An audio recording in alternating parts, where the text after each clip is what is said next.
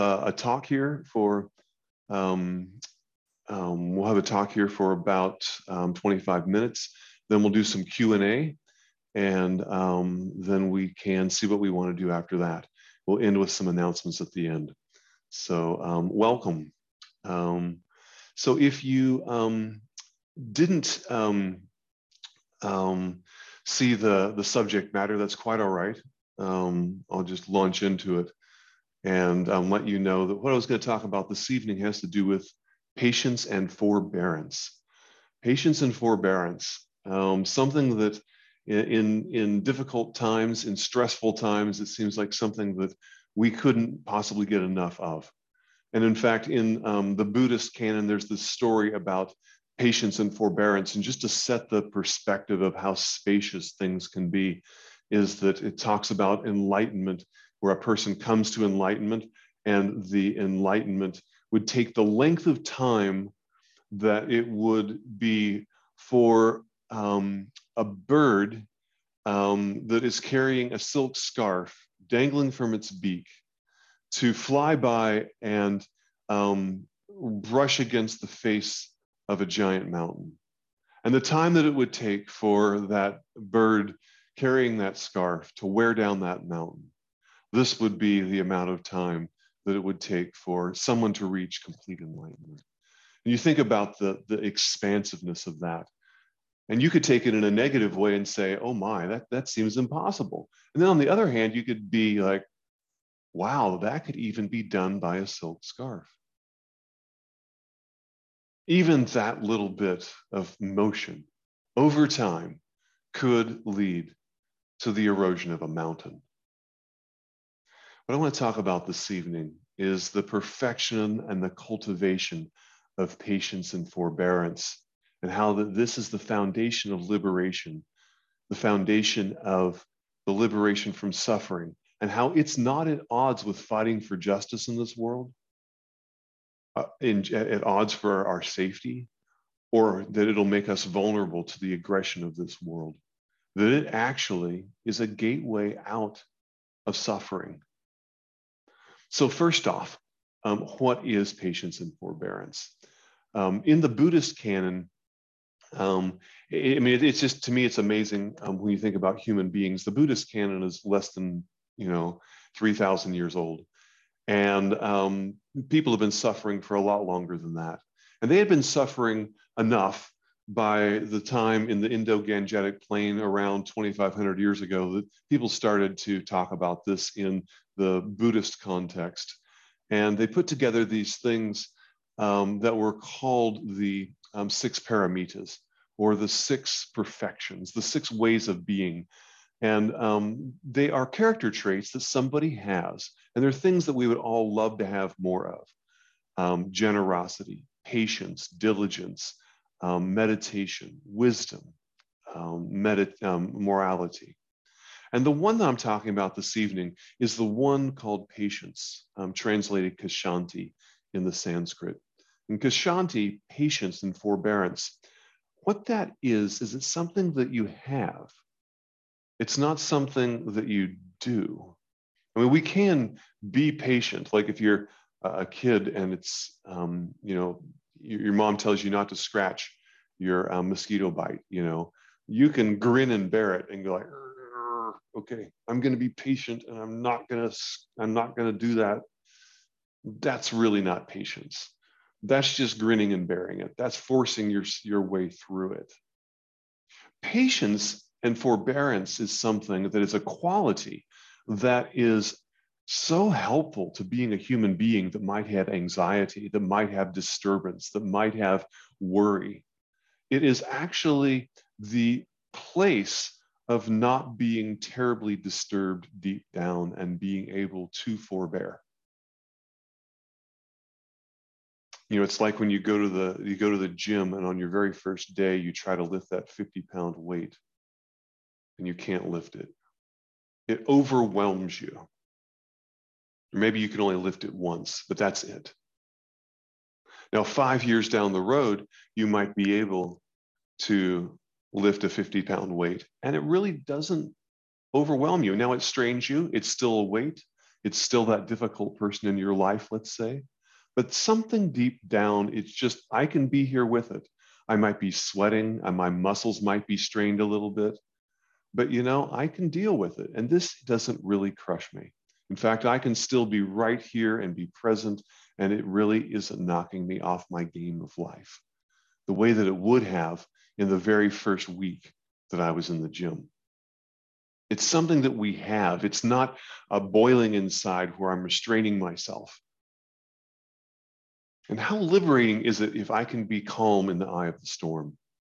Not that I don't feel the pain or the disturbance of the storm, but what if deep down I feel like I have an anchor on that buoy that might be disturbed on the surface, but I actually can be with this. This is a quality that has been celebrated in Buddhism since the very beginning of this study. Forbearance and patience, the ability to be with my flaws, your flaws, the world's imperfections, and to be able to still be grounded. Not that I don't feel pain. I can still remember the story of Thich Nhat Hanh when he was doing a tour of the United States during the Vietnam War, and some people were being very rude to him in one of these talks. And he walked outside and he was, visibly disturbed. And one of his friends walked up to him and said, but I thought you were like this amazing teacher. And how can you be so like shaken and disturbed by these things? He said, I'm a human being. These things do happen, but deep down, did he lose his way? Did he lose, I think one of the biggest encouragements I have sometime in the Buddhist practice is having something happen that does bother me. And I inherently know that 5 years ago, that bother would have lasted for half a day. And that is only going to ruin the next 20 minutes. There's something there that has to do with the half-life of bother and how it starts to dissipate and how I start to assimilate the things that are happening in my life in a way where I can function and I can be with these things as they are unfolding and to be able to forbear in difficult times. So that's a little bit about forbearance and patience and what it is, at least from the Buddhist canon. But what builds patience and forbearance? What are the activities? Is the view? What is the way? What is the, they talk about learning the way of doing something. And many of the schools, especially in Japan and carpentry, you don't really even touch the tools for the first year. You just go and you watch the way that the master moves and works with the tools, how they handle the tools, how they sharpen the tools, how they carry the tools, the way. Someone talked about learning everything they needed to know about carpentry by building a fence with a cowboy when they were 12. And this was in Montana. And he said the cowboy would say maybe 3 or 4 words a day. And he would go and he would repair the fence. But it was the way and it was the manner, it was the view, the attitude with which the activity was undertaken. And so the first part of what builds patience and forbearance has to do with how we view ourselves and what we expect from the world. Santideva, an 8th century Indian monk, said, if you argue that you dislike one who speaks ill of you because he is harming living beings, why then do you feel no anger when he defames others in the same way? Is it about justice, or is it about my pain, or about my family's pain, or the people that I love, their pain? Is it attached to me? Or is it about humanity and humanity's suffering?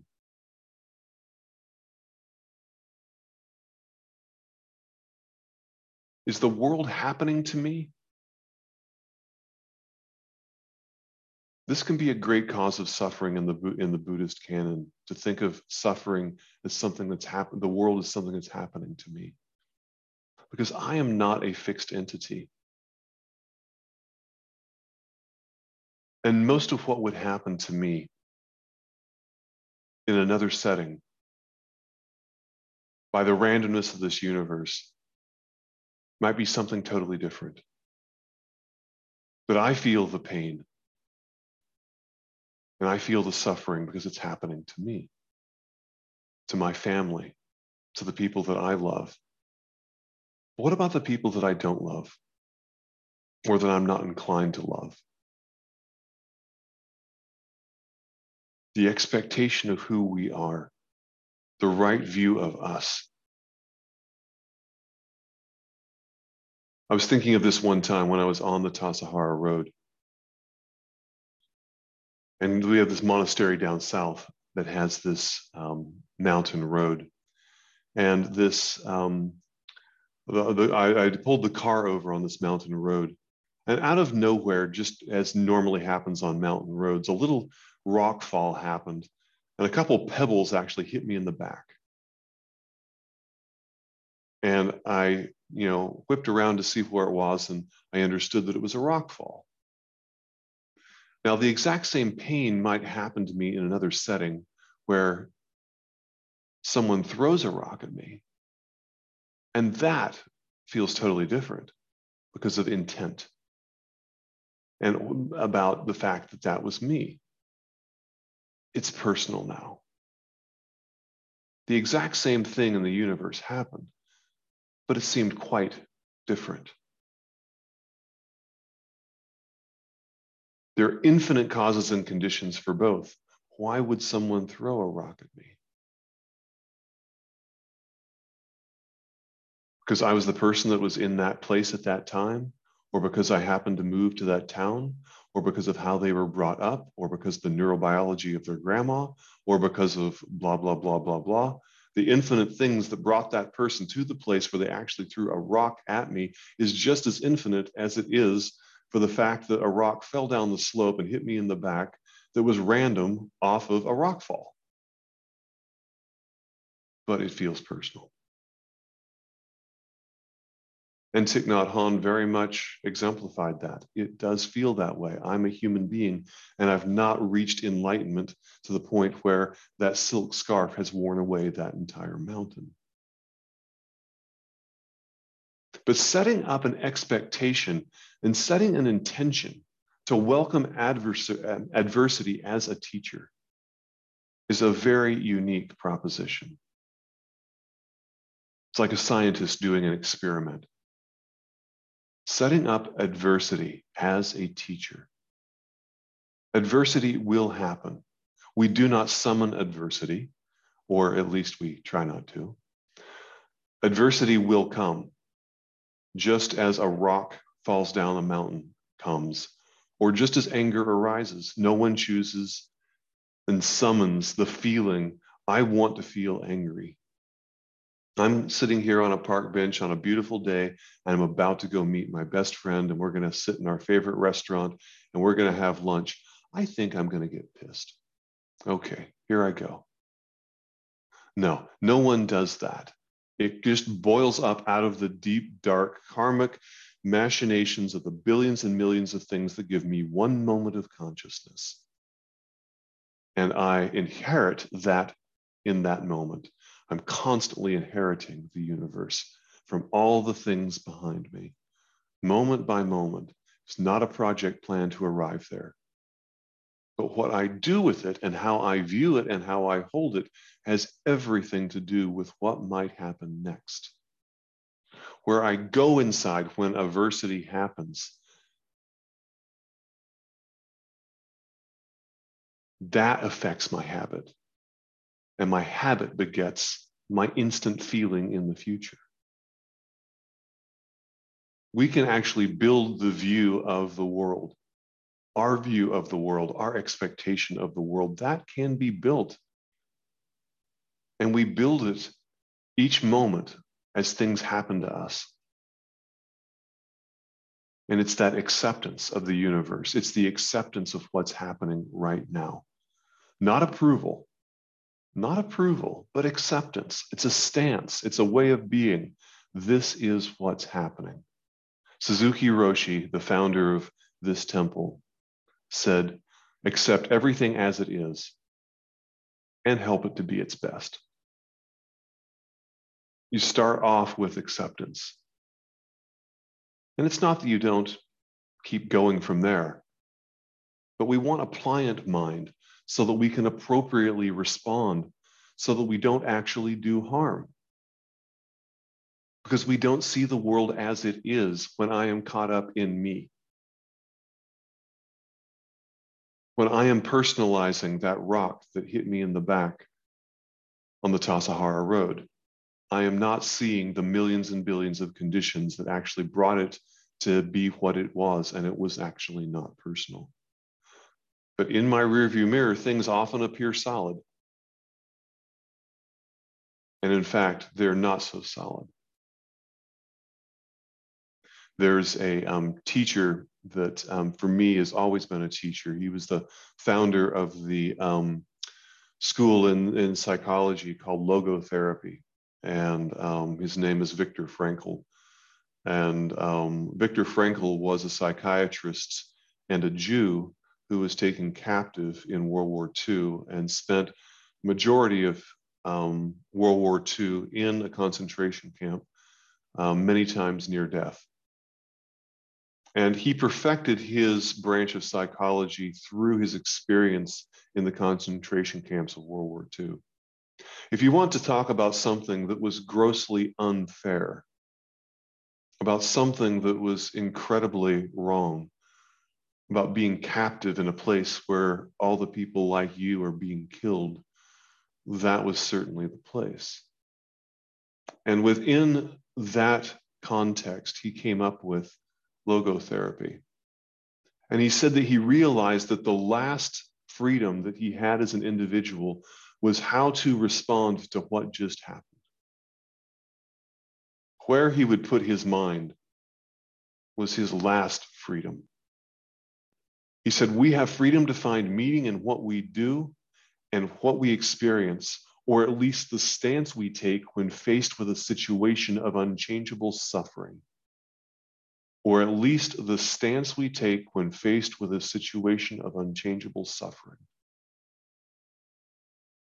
There's incredible power in having patience, in having that forbearance, and not just having to grin and bear it, to force your way through, like the child that's trying not to scratch their mosquito bite, but to actually be that person that has that anchor.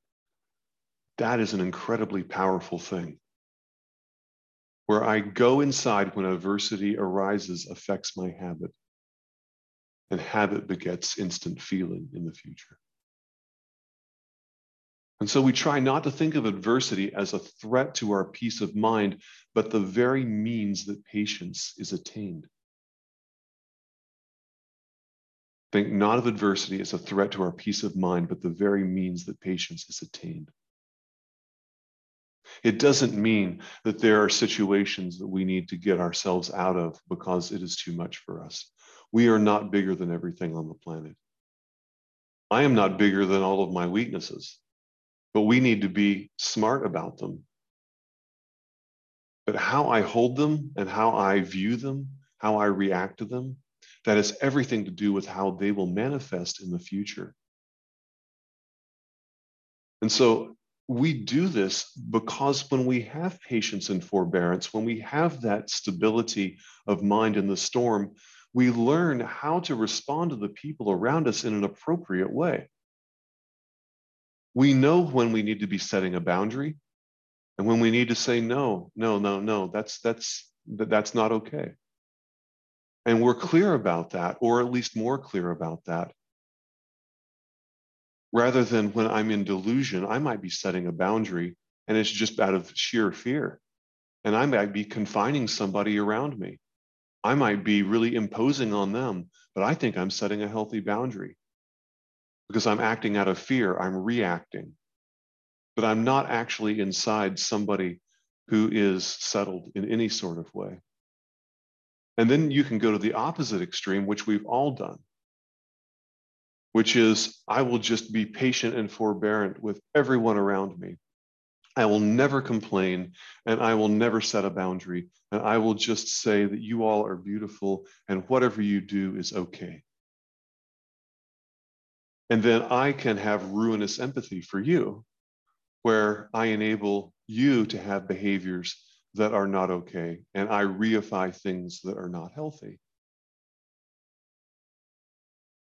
Being able to have the ability to act appropriately comes from being in a place that is forbearant and is patient as a state, as a way of being, and not as something that is forced on the outside. I'm going to force myself to sit through this thing. But it's being open to what the universe is actually handing us moment by moment. And being okay with that, being okay with the science experiment or with the artistic creation unfolding and manifesting in front of us, and letting it unfold and have oxygen. There was a quote one time from a woman, I don't know who she is, but her name is Julia Jonas. And she said about Zazen, going into meditation in order for it to calm me down pits me against myself. Going into meditation in order for it to calm me down pits me against myself.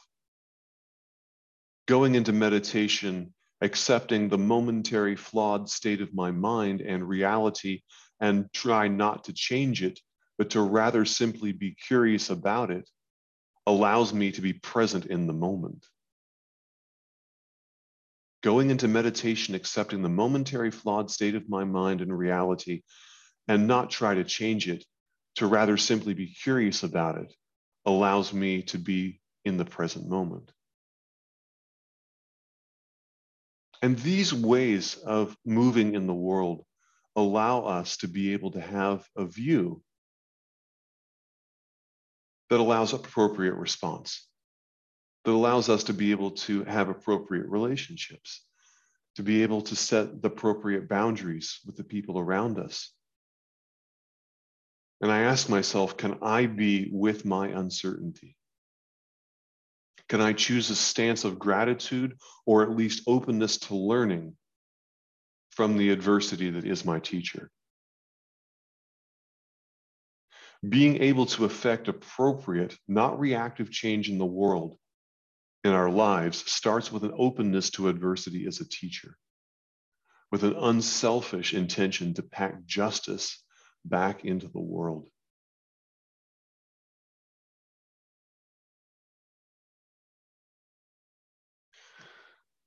So thank you all for listening. That's just a little bit that I prepared and thought about in regard to Kshanti practice.